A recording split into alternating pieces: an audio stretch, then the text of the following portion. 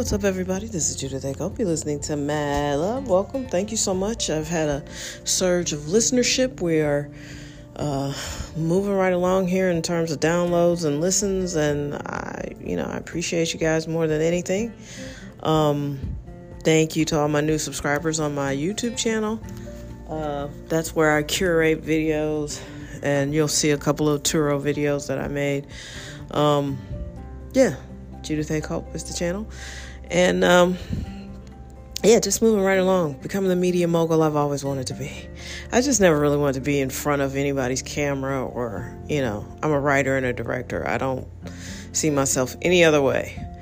But, you got to build a brand and barf, all of that. So the only thing that's really on my mind right now, of course, is still dementia winter. You guys, if you don't believe me, look up these numbers. And let's put our heads together, because like everything else, Gen X is going to have to fix it, because this is going to be a hot-ass mess. And people are going to they'll be drowning before they can complain about it. They'll be trying to figure out who to pay what for. They'll be trying to figure out what's the budget for parental care. And right now, I'm telling you, I've been immersed in this space for the last 5 to 7 years, and I have not seen one innovation, one new financial item that could help families. I haven't seen insurance, and apparently I was talking to my cousin yesterday, and long-term health care insurance has limitations as to what they're going to pay for, so don't expect to be going to the best place in the world just because you have long-term health care insurance. The only people, and this is true, like most things in America, the only people that are going to get a great experience with help for the family and senior care and memory care are rich people. Because who else has $84,000 a year set aside for someone else? A year. That's a salary. That's a good salary. You make $84,000, you feel like you're doing good, except if you have to pay for your kids' college and your parents' care. I mean, Americans are going to have to really make some tough decisions and get innovative and stop fighting and looking at each other goofy because of your political party, because this society could collapse. And it's not even going to be anything dramatic like being invaded by another country. We don't have to be invaded. We're going to cave in on ourselves. Some superpower. Anyway, I'm an American. I love being American, and I love the idea of America, but the execution has always been the problem. And right now, I'm telling you, memory care and Alzheimer's and these baby boomers hitting 80 and getting all this impairment is going to be an issue. It is going to be a real situation, and people are going to be desperate. And these are not even folks that are broke. These are just regular, common, working class Americans, which is almost all of us. So, I don't want to do 3 days on it, but I am here to tell you it is something. And even if you get to take care of your loved one at home, you're gonna be overwhelmed by that.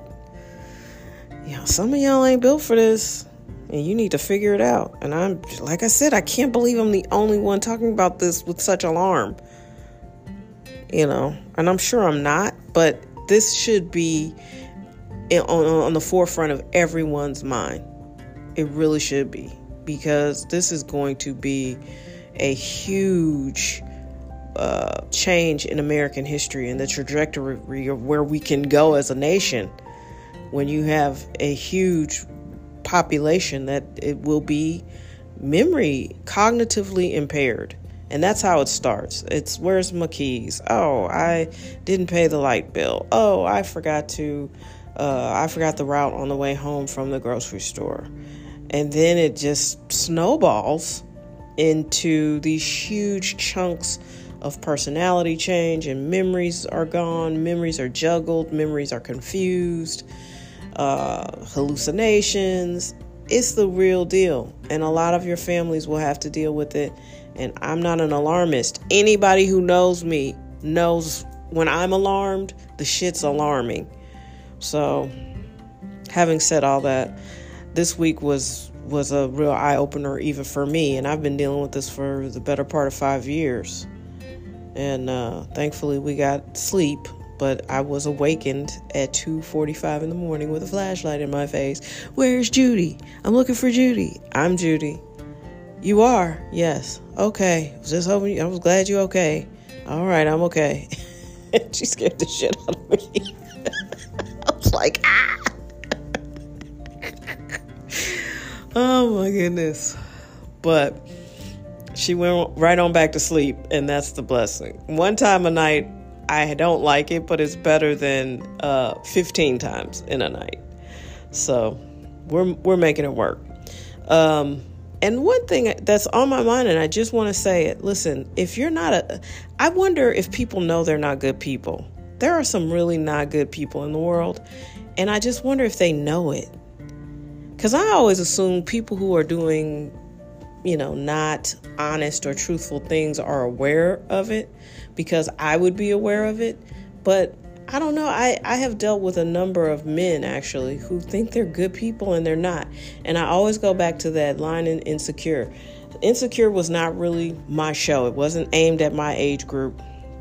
I was more of a Sex and the City fan, because it actually felt more like, my age group. And Insecure was aimed at women much younger than me, I think, at least 10 years. But there was an episode with Lawrence where he was messing around with like a bank teller in the hood or something. And I remember her line to him, which it just really stood out to me, which is, she looked at him and she was like, "You think you're a good guy, but you're not." And I don't know if I remember thinking that was true for Lawrence, but I definitely know a lot of men who think they're good guys and they're totally not. And for some reason, that line really stuck out to me, because, I think people assume that they're good human beings even when they're doing bad things. You know what I mean? And so I don't understand that. And then I don't understand why so your biggest commercial for who you are your friends. It's your life, and then it's your friends. So if people want to know who you are, they just look at your friends. So if you surround yourself with a bunch of like low level, low vibration, lying, cheating, dishonest people, guess what? That's who you are. You're telling the world that you're a liar and you're a cheater and you are dishonest. And I don't think enough people get that. And certainly, if you're a young person, and I do have a lot of people who forward this to their kids, listen, if you're a young person, please be cognizant about who you hang cognizant of or about. My grade school grammar Nazi of a teacher, she's kicking in, but be cognizant of who you're hanging around.